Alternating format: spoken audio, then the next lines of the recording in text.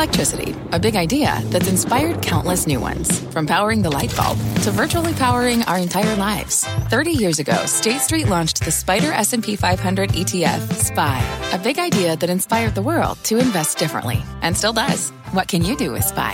Before investing, consider the fund's investment objectives, risks, charges, and expenses. Visit ssga.com for a prospectus containing this and other information. Read it carefully before investing. SPY is subject to risks similar to those of stocks. All ETFs are subject to risk, including possible loss of principal. Alps Distributors, Inc. Distributor. I'm Scott Wapner, and you're listening to CNBC's Halftime Report, the podcast, the most profitable hour of the trading day. We record this live weekdays at 12 Eastern. Listen in. All right, Carl, thanks so much. Welcome to the Halftime Report. I'm Scott Wapner, front and center this hour. New month, new record highs. So what will November hold for your money? We debate that with the investment committee today, find out what they are buying and selling. Joining me for the hour, Bryn Talkington, Joe Terranova, Steve Weiss, and Pete Najarian. He's the co-founder of MarketRebellion.com. Let's go to the wall, take a look at the markets. Dow, NASDAQ, S&P, all setting new records off the open today. Dow going above 36,000 for the first time ever. We've got historically the second best month for stocks, that being November. So, Joe, how do you feel about the setup going into the end of the year now? Well, I feel good about the setup. We're coming off an earnings season where obviously since the beginning we've seen the S&P rise 5.5%. And I think, Scott, what's interesting about that is that the support is coming from a lot of sectors that I don't think the expectation was there for that support to really be a contributing factor. I think everyone was looking at technology and saying, okay, it's going to be mega cap technology that's going to lift the index higher. But it's really been financials and energy, which are reporting 15% above profit consensus estimate. So I think the path is higher here as we move forward. I understand we're going to get some earnings with a lot of consumer-oriented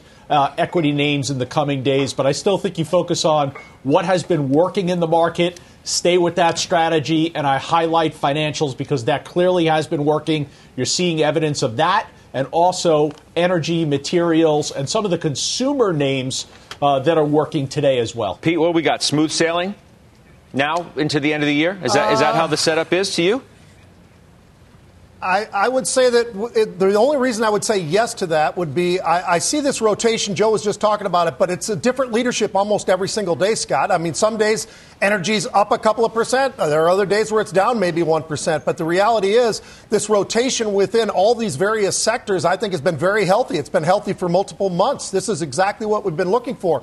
Take a look at October, for instance. We started off the beginning of the month, concerns about the earnings, what was going to really happen, what were going to be the deliveries, different types of comps.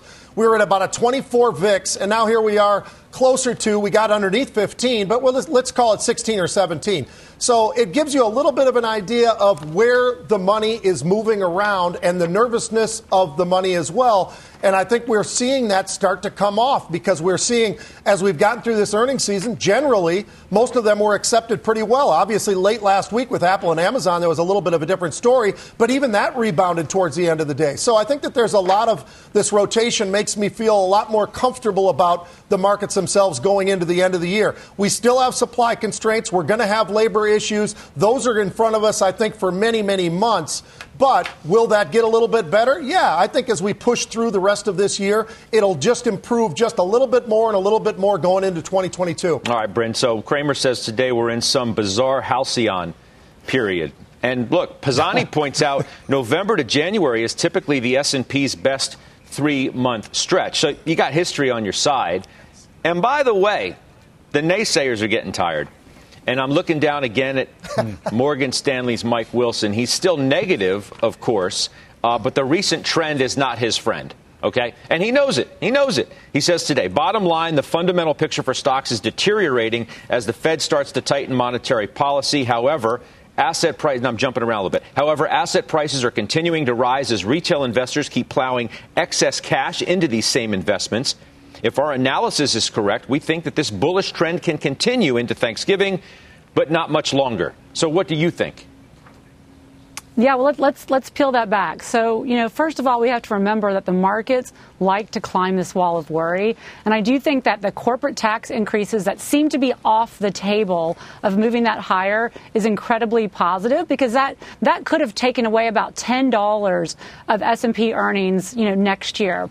Now, talking about the Fed, so the Fed is expected to start their taper, announce the taper this week. We think they're going to do $15 billion per month. So that would say they would end that in June of 22.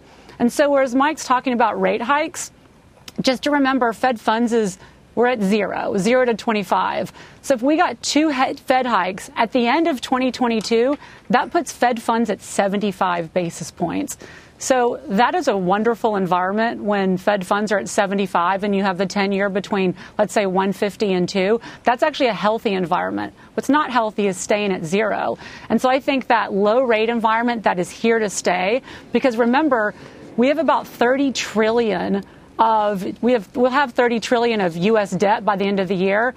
As rates, they average 1%, that's $300 billion a year in interest that we will be paying. So the Fed needs to keep rates low. And I think that bodes well for technology and a bunch of other sectors. And so I think inflation will be higher. And, I want to close this thought on something that I heard Satya Nadella say the other day on his earnings call. And he said, digital technologies are a deflationary force in an inflationary economy. And so I just think where inflation will run higher over the next few years than it has, I still think technology is a great place to be. And I love how he summarized what Microsoft is doing. Okay. Weiss, Mr. Positive, you always bring good vibes to the show. Always, happy-go-lucky. How do you see it between now and the end of the year? Well, good seeing you too, Scott. Welcome, Weiss. I hope you had a nice weekend. Me on today. I did. Thank you. Look here. Look, I think there's be some volatility. The trend of least resistance is higher. It's no surprise the Fed's going to announce a tapering tomorrow, and I think do it by the 15th. So that's pretty much priced in already. The market doesn't seem to care. They may talk about bringing interest rate increases, actual rate increases, forward. We'll get to see that. I think the market believes that'll happen also.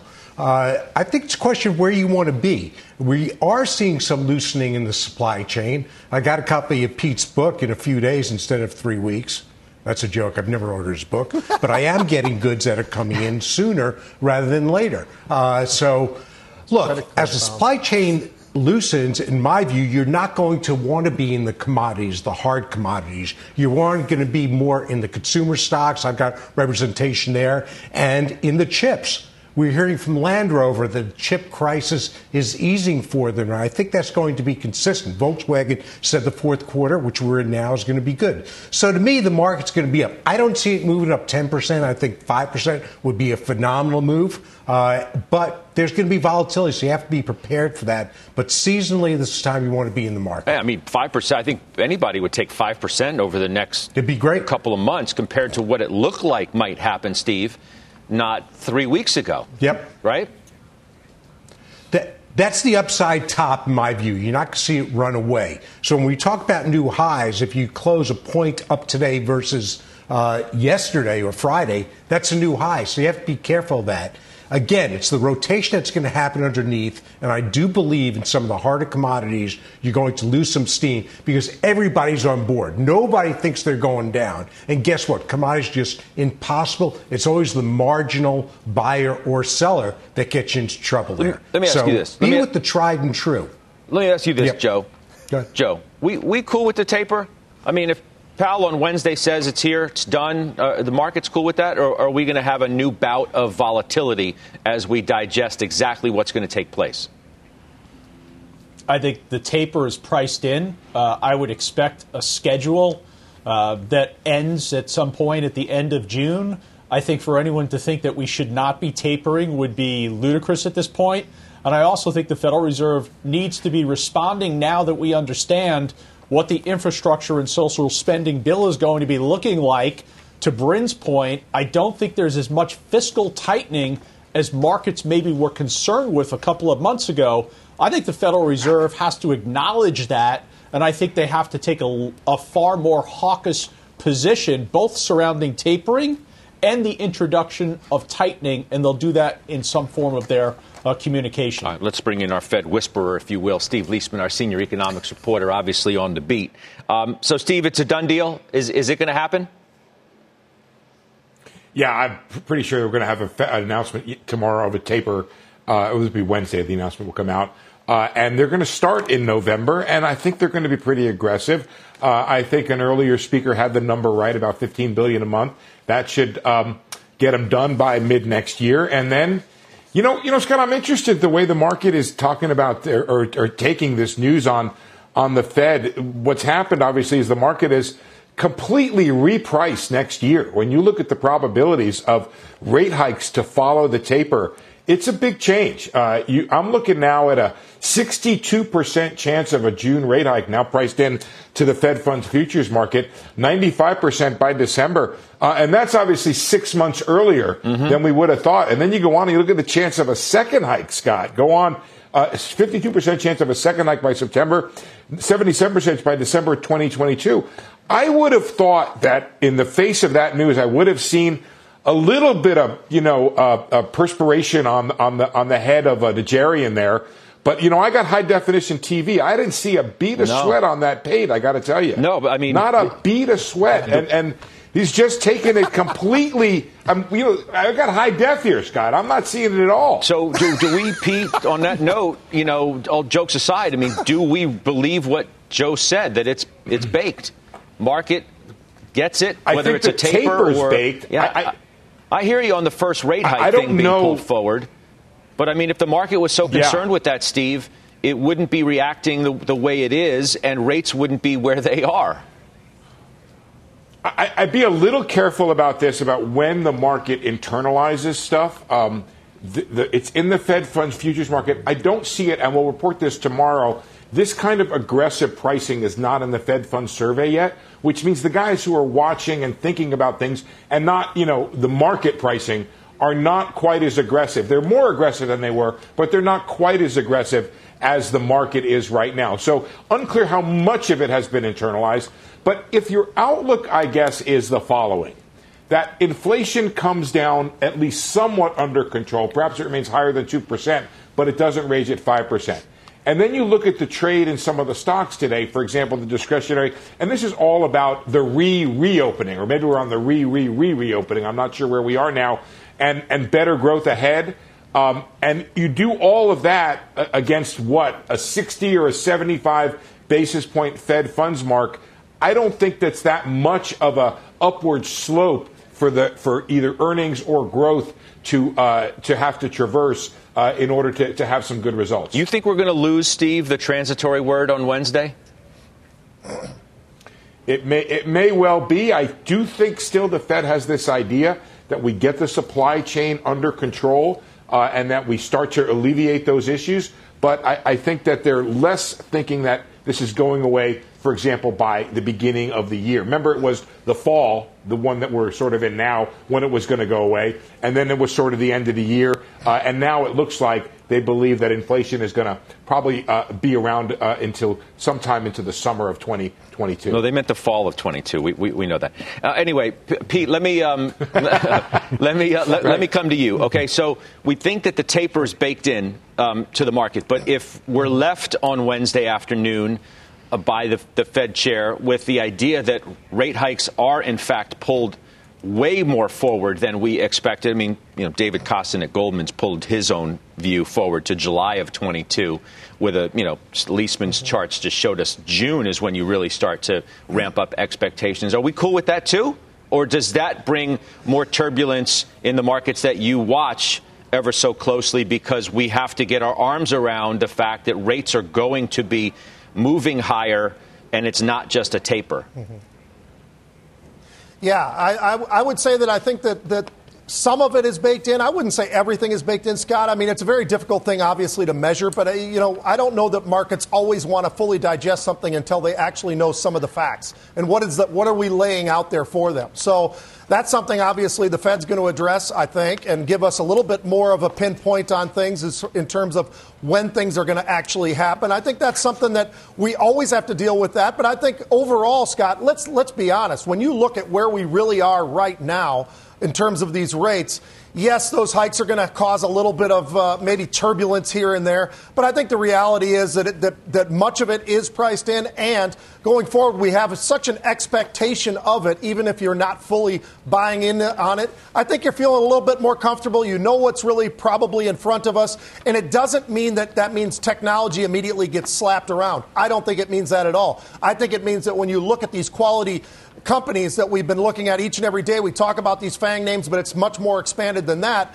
I think those names all can do very, very well in this continual, very low rate environment, because even with a couple of raises, Scott, we're still talking about incredibly low rates. So because of that, I think the technology space and other spaces will still react very, very nicely going forward. Bryn, I've got back to Mike Wilson, right? He makes the case that the fundamental picture is deteriorating for stocks, and he directly links it to the Fed starting to tighten policy. On the other hand, I've got Fundstrat's Tom Lee, who's been Mr. All-In everything for a while. He says we're entering a buy November and hold on for dear life versus the other side of sell in May. So you have two polar opposite views of where stocks are going to go as a result, in part, of the Fed. Mike Wilson says that's going to be the straw. And, I hear optimism on the other side that says, well, we can deal with it. We can take it. The market expects it. It's all good. Yeah, I think Tom is spot on. Obviously, we have that seasonality going into the last 2 months of the year. I get what Mike is saying about the Fed, and that deteriorates the outlook. But where I think the flaw in that is we're at zero rates. And so the Fed raising rates, let's say we do the taper, which is fiscally irresponsible if we don't do. And so the market definitely might have some indigestion as that taper starts and ends, or it may not. I mean, nothing that Mike is saying is a secret. It's already priced into the market, or it seems to be. And as I said earlier, the rate environment is so low right now.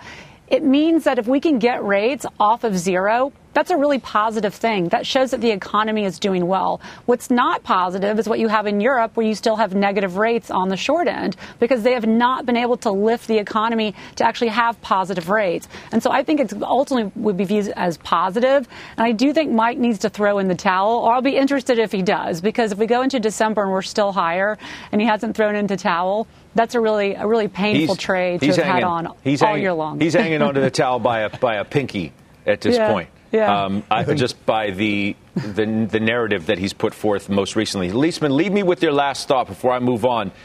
Your antenna up for any kind of surprises this week from the Fed? Yeah, I think that the key questions are going to be those that ask Chair Powell about the idea of raising rates and how quickly that comes. But, it's interesting. I want to pick up on something Pete said and something Bryn said. First thing, Pete is right. The market's not going to internalize this until the chair and or some sort of plurality of the Fed board says this is going to happen. So right now there's a possibility it happens. You're going to price that into your idea, but you're not going to fully price in 2 rate hikes in June or September of 2022 yet until you hear from the chair. The other thing is the market's dealing with an interesting issue here. The market doesn't want to see inflation run away. So there might be a bid in the market that, hey, if the Fed is going to move faster, that's going to solve or at least address the inflation problem sooner. So I can take that worry, which, by the way, in our survey tomorrow, which you'll see, inflation is now the number one issue, not only in the Fed survey, but in the All-America survey when we talk to average Americans. So the idea that the Fed might address that inflation problem sooner is something that I think is an upside for the market. But there might be, as I think Steve Weiss said, a little volatility in getting there. Sure, because you're going to have the doubts creep in as to whether they can do the job correctly, right? Or they make a mistake or whatever happens. All right, Steve, we appreciate it. it'll move from strong hands. You'll have the strong hands, weak hands thing where the people who want to hold more stocks or fewer stocks at a higher funds rate. Right now, I think it's zero. So it's all in on stocks. Right. That'll change somewhat. That equation will change somewhat for some holders of stocks at higher interest rates. All right, appreciate it, as always. We'll see you this week. That's Steve Leisman. All right, let's bring in Adam Parker now. He's the founder of Trivariate Research, joining us once again. Mr. Parker, welcome back. Are you still bullish? Yeah. Why wouldn't you be? Well, I mean, the Fed might change its policy, probably is going to change its policy, right? Yeah, maybe rates are going to go up, multiple has to come down. I mean, I could come up with other reasons, whether I believe them or not. Yeah, I know you and I have talked about this on the air, every month or so for the last couple of years where, the concerns are rolling, whether it's China or other things. I think the main question is, do you think corporate earnings are going to be higher next year than this year? And if you do, I think your bias is to still like equities and U.S. equities. Right, but I mean, earnings are not going to continue. It's impossible, really. They're not going to be able to continue their rate of growth as you get further and further away from the pandemic, right? I mean, don't we know that? For sure. Yeah. For sure. Look, forward earnings estimates from analysts in the U.S. have existed since 1978. That's when you started posting to a central location estimates. So that's 53 years. Since 1978, 43 years. And in 31 of those 43 years, their January estimates proved to be way too high. The only years they were too low were the recession recoveries and year after, whereas you suspect, and you're right, the analysts all get too bearish at the bottom, which is what we saw last year. So this is normal behavior, Scott. And what will happen is it's fine. The estimates are too high next year. So what? What will matter is, are they higher? Are the actual earnings higher next year? If they are, the markets can typically work. Obviously, the stock market has not been down 31 of the last 43 years. So I think that's the key. Do you think earnings will be higher next year than this year? And I do. Okay. So I'm going to put you in the uncomfortable position of having to comment on Mike Wilson's latest research. Now, I mean, you don't have to dump on him. Nothing's more uncomfortable. Nothing's more uncomfortable than being at a big firm, being bearish and wrong. So I've been there in that seat in the same office, and I get it. You're bearish and wrong come bonus season. It's ugly. So I don't envy that position. I've been there. I've been in all four quadrants, bullish, bearish, right, wrong. I think calling a market top and saying there's going to be a correction, you're saying you think earnings are going to be impaired and that people are going to be afraid they're going to be very impaired. So what do you look at, Scott? I look at capital spending, inventory, hiring, things that can impede my view. The biggest issues are going to be rising wages, rising input costs with commodities and transportation. When you look at earnings season so far, you see some of that in some places. In others, you see the companies passing it on. Net, earnings are going to be higher. And I like the landscape. I've got 1.5% or so dividend yield. I've got some buybacks coming in that are going to be big. And I'm going to have earnings growth. So let's call it 6 to 8% total return is the outlook for U.S. equities. What looks better to you? Fixed income? Well, how long can the good times last then? Well, I think as long as you think earnings are going to grow, it could be a long time. I think this Fed thing is interesting. I heard you guys talking a little bit about what's priced in. I guess I'm a little bit with, Pete, which is it probably isn't priced in the very short term, or you never know. I always think that question of priced in is your horizon. The day they announce something, there'll be a rotation underneath the market and maybe a sell-off. The question is, why are they doing it? They're doing it because they think the economy's better and growth's better. And if that's the case, it's probably bullish in a 3 to 6 month view. I don't view from the starting level. I think Bren's right. The starting level matters at some level. And so if you're starting this low and you raise it a little, it shouldn't ruin everything. So I don't think the Fed, wrecks the whole thing just by raising things once or twice. Weiss, I mean, he seems to make good sense, does Adam Parker? Doesn't he? Do you poke holes in his story or what? No, I don't poke holes in the story, but I do have a question, and that question goes to multiple expansion. Earnings are not going to be up as much as they were this year. That's just a fact to be determined. It will be determined that way. Yeah. Right. So when I believe that multiple expansion got us to a good part of where we are to today. And if you see a slowdown in earnings growth, and then you add, hold on, I'm not done. Then you add the Fed, which I think they pull forward the rate increases, maybe even more aggressively than what Costin's looking for.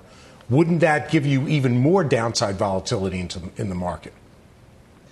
Yeah, look, it's harder to forecast the multiple than it is the earnings because there's more volatility in the multiple than the earnings. But if you look at this year, actually, guys, look carefully. On January 1st of this year, the estimates for the S&P 500 came up 22.6% from where they were at the end of the year to where they are now. And that's about what the S&P's up. So there really hasn't been, in fact, there's been a tiny bit of multiple contraction this year on a 12-month forward basis. So, look, right now I think the market's around 21 times 2022 estimates. The long-term average is 17 times forward, 15 times trailing. So we're looking at 21 versus the long-term average 17. So that's the gap we're dealing with to get back to average. I think part of that's explained by the low real yields. I think part of it is explained by the fact that the U.S. equity market has a superior set of companies to much of history, FANG M and the like, software, biotech, higher margin, higher growth businesses. So I think it's about right. And I think if you get the earnings growth coming in, I think you'll still see flows into the market. I think the risk is your point, Steve Weiss, that you could get multiple contraction. But I don't know why that'd be your base case, because I think today's multiple is about right with the constitution equities and interest rate environment that we have. Your positioning view is interesting to me, and I want you to explain it, sure, if not defend it. You say you want to be long or overweight energy and materials, but short or underweight industrials. Yes. Wouldn't all three of those go together, being on one side of the positive boat? Yeah, so it depends on your view of risk management, Judge. I mean, if you want to go all in and make the giant reflation call, you do it. What I look at, I think, within the equity market is where do I think the estimates are more achievable or are they less? You recall we've talked about this in the past, that we've been maximally bullish on energy, for a long time. And the reason is the estimates are coming up, the stocks are cheap, they have positive momentum, there's supply constraints, and I think that you're not really getting paid. You can get paid a lot for what could happen to the oil price. I think industrials is the opposite, right? What I've got here is I'm the one who's receiving the rising input costs in many cases. And what do I have? I have estimates that are 20% plus earnings growth every quarter all the way through 2022 embedded in the outlook. I've got high multiples on those estimates. I've got margins that have already recovered. So I'm basically saying I'm going to have record profitability. So this path makes sense to me. Maybe energy materials are up 10, industrials are up 6, 5. They're not going to one's not going to be up 10, the other's down 10. I guess that's the point. I agree with you. But I think the question is, can I spread out here with a starting point of lower multiples and more achievable estimates for energy materials than industrials? Yes, I can. I know, but you're suggesting to potentially short industrials, but making the case for stronger growth. I just have a hard time believing that if you get the stronger growth, that I would want to be short industrials. Yeah, look, in an up tape, it's hard to be short anything. I think the way you play it is relative estimate achievability. The part of industrials that I would be short are select machinery and select capital goods, which we wrote about to our investors, where you see incremental margins embedded in the consensus outlook as very aggressive, meaning as the revenue grows, people think they're going to get more and more profitable, yet the margins have already recovered. If that's the case, and that's what's in the estimates, yet the input costs are rising, that's the risk. So I think there are some short ideas there. I think within industrials, there are select businesses in transportation and others that are still in the recovery mode, as Steve Leisman just said. So maybe those are not the ones you want to short as revenue picks up. But if you already have record margin and you're forecasted to have even higher margin, yet you have rising energy costs, rising transportation, et cetera, I think those are the riskier parts of industrial. So I do think you can find naked shorts there. But I certainly like the estimate achievability of energy and materials more. All right. AP, it's good to see you. We'll talk to you again soon. Always good to see you guys. All right, be well. You as well. Care. Yep, you too. That's Adam Parker, Trivariate Research. All right, up next, we got Tesla hitting a record high again. We've got Pete making some moves in some mega cap tech. You need to hear about those. Steve Weiss is adding to a name in his book. I'm going to tell you about that. We'll do all that when we come back.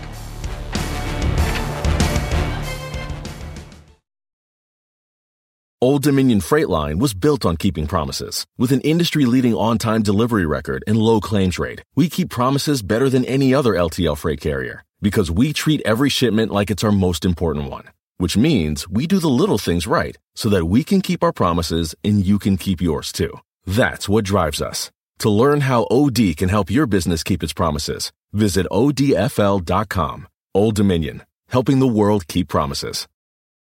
B2B selling is tougher than ever, and we feel your pain. If you're struggling to close deals, consider giving LinkedIn Sales Navigator a shot. This sales intelligence platform helps professionals like you engage high-value customers, drive higher revenue, and increase sales performance. Sales Navigator also guides you in targeting the right buyers, highlights key signals such as job changes or which accounts you should prioritize, and uncovers hidden hot prospects so you can find those buyers that are most likely to convert. Fueled by LinkedIn's 1 billion member platform, Sales Navigator gives you the most up-to-date first-party data, enabling you to unlock conversations with the people that matter. Right now, you can try LinkedIn Sales Navigator and get a 60-day free trial at linkedin.com/halftime report. That is linkedin.com/halftime report for a 60-day free trial. Let LinkedIn Sales Navigator help you sell like a superstar today. Just go to linkedin.com/halftime report and get started.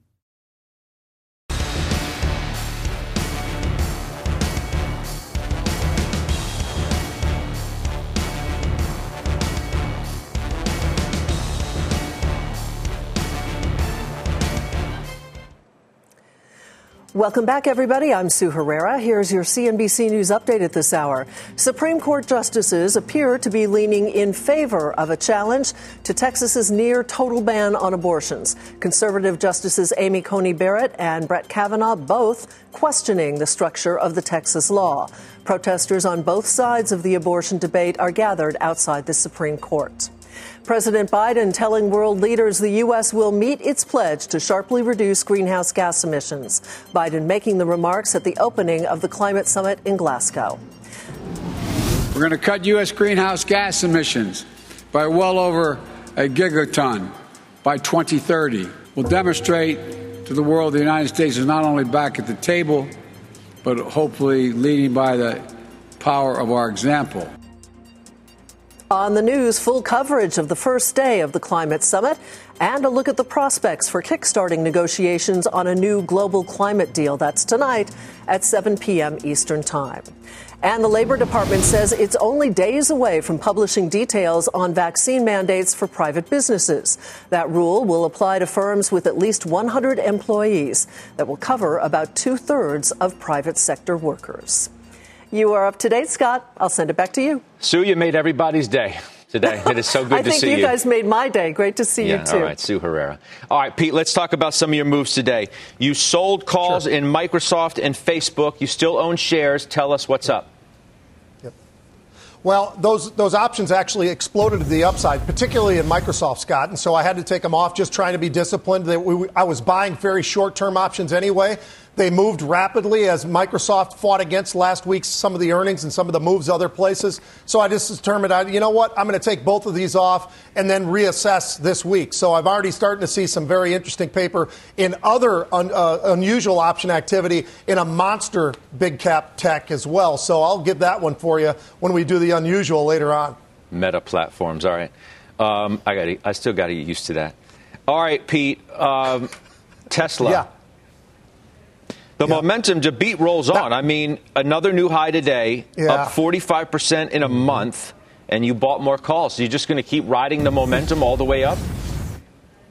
I am. I'm going to continue to roll with them, Scott. As a matter of fact, you go back to October 15th, stock was $853, and then it's just gone steadily up each and every day. And the monster option activity that we've been seeing in there, buying more upside, has been right. Eventually, it'll be wrong. We all know that. But for right now, they continue to roll up. And just last week, for instance, we had two monstrous hits in Tesla. Those immediately started to move to the upside. We've had volumes there, Scott, where we're well over 3 million contracts twice last week. 2 million contracts has become the norm. Matter of fact, today already traded almost 1.5 million contracts. So gives you a little bit of an idea of the appetite that people have. With the stock today trading around 1,138, we had a buyer of 35,000 of this week's expiring 1,200 calls. Gives you a little bit of an idea. They just keep coming and coming and coming. And part of it, I think, is the implied volatilities here has been going down. It used to be triple digit. They used to trade 100% or more implied volatilities. Now we're talking about we got into the 40s not too terribly long ago. It's starting to rise again. We're about 55 or 60 implied volatility, but that's well, obviously, half of where it had been. And that, I think, is enticing more and more folks there as well. The fact that the implied volatilities have come in as much as they have. Now one of surely the most unsurprising moves in the history of the halftime report. Steve Weiss is buying more Moderna. The stock's down 4.25%. I knew this. I knew it was going to happen, given the Twitter exchanges that we had along with Mr. All-In Farmer Jim earlier today. I just had it in the back of my mind. And then, sure enough, he's buying more Moderna. Weiss. Yeah, well, I also did add to Tesla calls, as a matter of fact, and I rolled up. Not all 35,000 pieces. You still have to look for that person, but I did roll up and buy more. Look, on Moderna, it's very simple. When you get to know a stock very well, as Pete knows a bunch of his stocks and as Bryn does in terms of trading options, and Joe also, you know when they're down, when they're supposed to be down, when they're down and down too much, take advantage. Stock was down 22. I bought it down 22. This is a trading position, top of the core position. I may be out today. So when they give you gifts, you have to. Look, the reason it's down is because the FDA delayed the process by which they're getting approval for the vaccine for 12 to 18-year-olds. And as I look at the data, and the Nordic report, which is not published, CDC comes out and says, and the WHO comes out and says, look, according to our data, that the myocarditis is 11 per million in 12 to 39-year-olds versus 12 and change for Moderna. Mm-hmm. So I'm not worried about this. So that's why I bought more as a trading position. Let me ask you this. I have a very full core position, so I can't touch that. All right. Yes. Well, let me ask you that. Because your guy Farmer Jim came with that the other day, too, about this. Well, it's a trading position on top of a core position. Why do you have that? Why do you need both?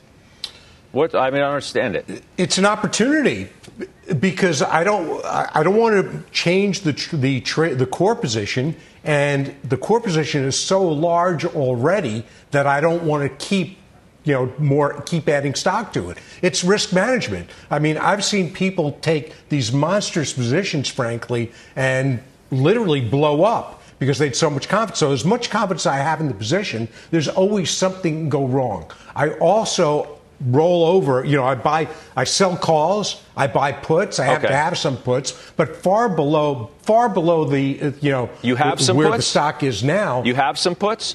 I have some puts, but they're so far below. We call it schmuck insurance. If something goes really wrong, then I'm not going to be taken out and carried on a stretcher. No, I'm just trying to get a handle. I'm just trying to get a handle on the hedging strategy, right? Having two positions that are both bullish is not necessarily a great hedging strategy, which is why I asked you the question. I'm glad you gave me some more detail. More importantly, our viewers more detail on how you actually hedge a big position that you're, supremely bullish about. Yeah, and I can't hedge all of it with puts, but I do hedge. I'm about 2/3 hedged on it now with puts. But again, the stock would have to have a major move for me to make any money on those, or to really protect me. Right. So I will suffer a loss if they go down, and I do short-term puts also, so I continue to roll them. See, that's why we give all the detail we can. Weiss, I appreciate that. Thank you for that. I know our viewers actually appreciate that too. All right, Joe, Bank of America. Okay, it's another. I know it's a Weiss stock, and he's had this one for a long time, but so have others. Pete owns BAC. Joe, you own BAC. Downgraded to underperform. A sell. No. At Baird. No. Target stays at 42. No. Well, they did. Mm-hmm. I'm telling you, yes, they did. That's what they did. All right, well, I'll tell you what. Here's the target. The target is above the December 2006 all-time high of 55.08. That's exactly where this is going. This company currently has $25.5 billion of excess capital. That's 7% of its entire market cap. Hasn't even benefited from loan growth. Net interest income is going to be double digits for the next 2 years. I completely disagree. See you at 55. Pete, real quick. Well, I would agree with Joe. I'd also say when you look at it on an evaluation basis, Scott, we always talk about price to book. It's still very inexpensive. Measure this versus something like J.P. Morgan, Morgan Stanley, some of those other great names. But you look at how inexpensive this stock is right now. I'm with Joe. I've owned this stock for probably the better part of a decade. I'll continue to hold on to it. I think this stock continues to go higher. I think there's plenty of room to the upside. I don't think it's just 55, Joe. I think this thing's going much higher than that over the next year. Well, all right. Let's trying to break positive on the day. All right, just ahead on the half, we have the big ETFs to watch today. Plus, Pete has his usual unusual activity. We're back right after this. What does it mean to be rich? Is it having more stories to share or time to give? Is it being able to keep your loved ones close or travel somewhere far away? At Edward Jones, we believe the key to being rich is knowing what counts. Your dedicated financial advisor will take a comprehensive approach to your financial strategy to help support what truly matters to you. EdwardJones.com/findyourrich. Edward Jones, member SIPC.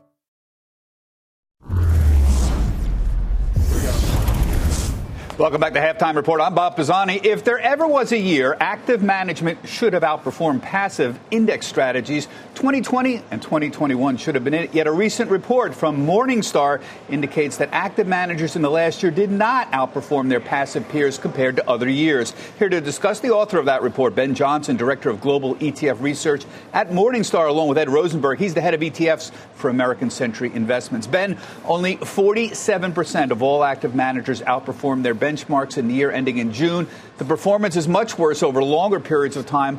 Why can't active managers outperform? Yeah, so what we saw in 2020 and continuing into 2021, Bob, was another data point that helps bust the myth that volatility is going to create better conditions for stock pickers, for bond selectors, that there's any such thing as a stock picker's market.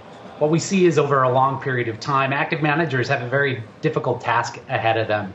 They've got to get it right more often than they don't. They've got to survive to be able to prove that they're right. And what we see is, especially over longer periods of time, most funds fail to survive. And the ones that do survive, only a tiny minority manage to both live and to outperform their average passive peer. Yeah, it's pretty remarkable. Only 11% over 10 years of the active big fund managers for equities outperform. Ed, you oversee several actively managed equity ETFs for American Century, and they have outperformed this year. Congratulations. Given the odds, though, you heard from Ben here, how does an active manager outperform these days? I mean, I think it's staying true to what they do. Specifically, if they're large cap growth, they stick to large cap growth as well as large cap value. But it's also, making sure that the fees are appropriate for the fund and you're not overcharging. By having your fees set appropriately and the manager doing his or her job, it gives you the opportunity to outperform over the long term. Yeah, excess fees are definitely the alpha killer. Equity managers aren't beating indexes, but bond fund managers are doing better. Much more on the battle between active and passive management coming up on ETF Edge, 1 p.m. Eastern Time. Ben and Ed will be joined by Jerome Schneider, who oversees the PIMCO Short Maturity ETF. This is the second largest actively managed bond fund in the world. They have been outperforming. He'll tell us why. ETFedge.cnbc.com, 1 p.m. Eastern Time. Halftime back right after this.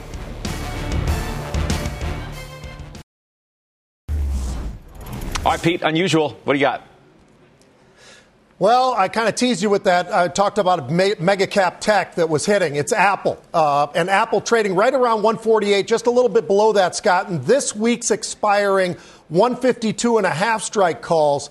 They bought 50,000 of these. That's a pretty major move. That's somebody who's expecting to see this stock make a pretty significant move to the upside in a fairly short period of time. These expire Friday, November 5th. My second one is IGT. Now, this is a name that's hit on multiple occasions over the last couple of months. It's been right this whole ride to the upside, starting with the stock in the low 20s, and now here it is close to 31. We had a buyer today of the November 38 calls. They bought almost 10,000 of those calls for 25 cents, but they also bought 10,000 of the January 33 calls for about $2.50. They've been right for a long time, Scott. I'm following along with this one. I've been in and out of IGT on multiple occasions. We've had it for unusual option activity multiple times. They just keep on coming for it, and the stock just keeps on going to the upside. The Apple thing's amazing to me, right? It's only $9 off of its high, right? They've got these supply chain issues, cost the company $6 billion, according to Tim Cook. He says it could get worse this coming quarter, or the current quarter, and yet the stock, and you have this activity that's so bullish, and the stock is pushing 149. And I think part of that, too, Scott, is the fact that a lot of those numbers, even though they were disappointments, were record numbers for Apple. Mm-hmm. And I think that's something that kind of gets glossed over a little bit. Their numbers were really extraordinary, just short of what the expectations were. Yeah, no doubt. All right, SPACs, they were back in October, but with a catch. We're following that money, and we'll do it next.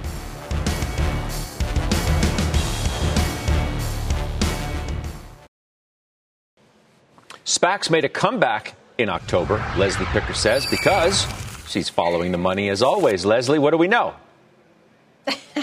Hey, Scott. Yeah, nearly double the number of SPACs debuted in October compared with September. 57 total, the biggest monthly number since March, right before the market fell off a cliff. In fact, this October was even busier than last October, which is when SPACs really started to take off. So what's behind the recent surge? Well, according to experts in this space, a lot of it is just pent-up backlog, deals that were set to debut until the market froze over regulatory and accounting concerns, remember, kind of earlier in the spring. Now, bankers and sponsors agreed that it's basically now or never for SPACs if they're going to list them before year end. But the market itself hasn't exactly rebounded in the way that SPAC issuance has. The CNBC SPAC 50 index of public SPACs still looking for deals is down more than 3% this year. You can see it kind of has just really trailed off since the spring. Now, as a result, many of the SPACs that are debuting, well, they're doing so with major concessions for investors, according to SPAC Insider. These include a greater fraction of a warrant for each unit sold, less time to find a deal, a deadline of, say, 15 months instead of the standard 24 months, and more money held in trust. Scott. Is this like a sentiment gauge in some respects? Like the markets have come back, everybody's feeling better about the markets. We're back in bull mode, and so naturally, Bitcoin 61,000 and SPACs are back. I think that's absolutely right. This has definitely been more of a momentum trade. It's something that people see as having little downside. A lot of hedge funds have gotten into this space because there's always the option to redeem if you don't like the deal. And of course, there's the upside. If you get into one of these SPACs that tends to take a company that becomes maybe a meme stock, that's certainly an upside trade there. That said, this is something that really only works if the collective investor base believe it works. And so when you have more of a bull market sentiment going on, of course, SPACs tend to do better as well. All right, Les, following the money as always. Appreciate it. Leslie Picker. Thank you. All right, we'll take a quick break. We'll come back with your final trades next. Plus, check out CNBC's new online documentary with Melissa Lee, How the AMC Apes Cracked Wall Street. You can find it at CNBC.com and CNBC's YouTube channel. Halftime's back right after this.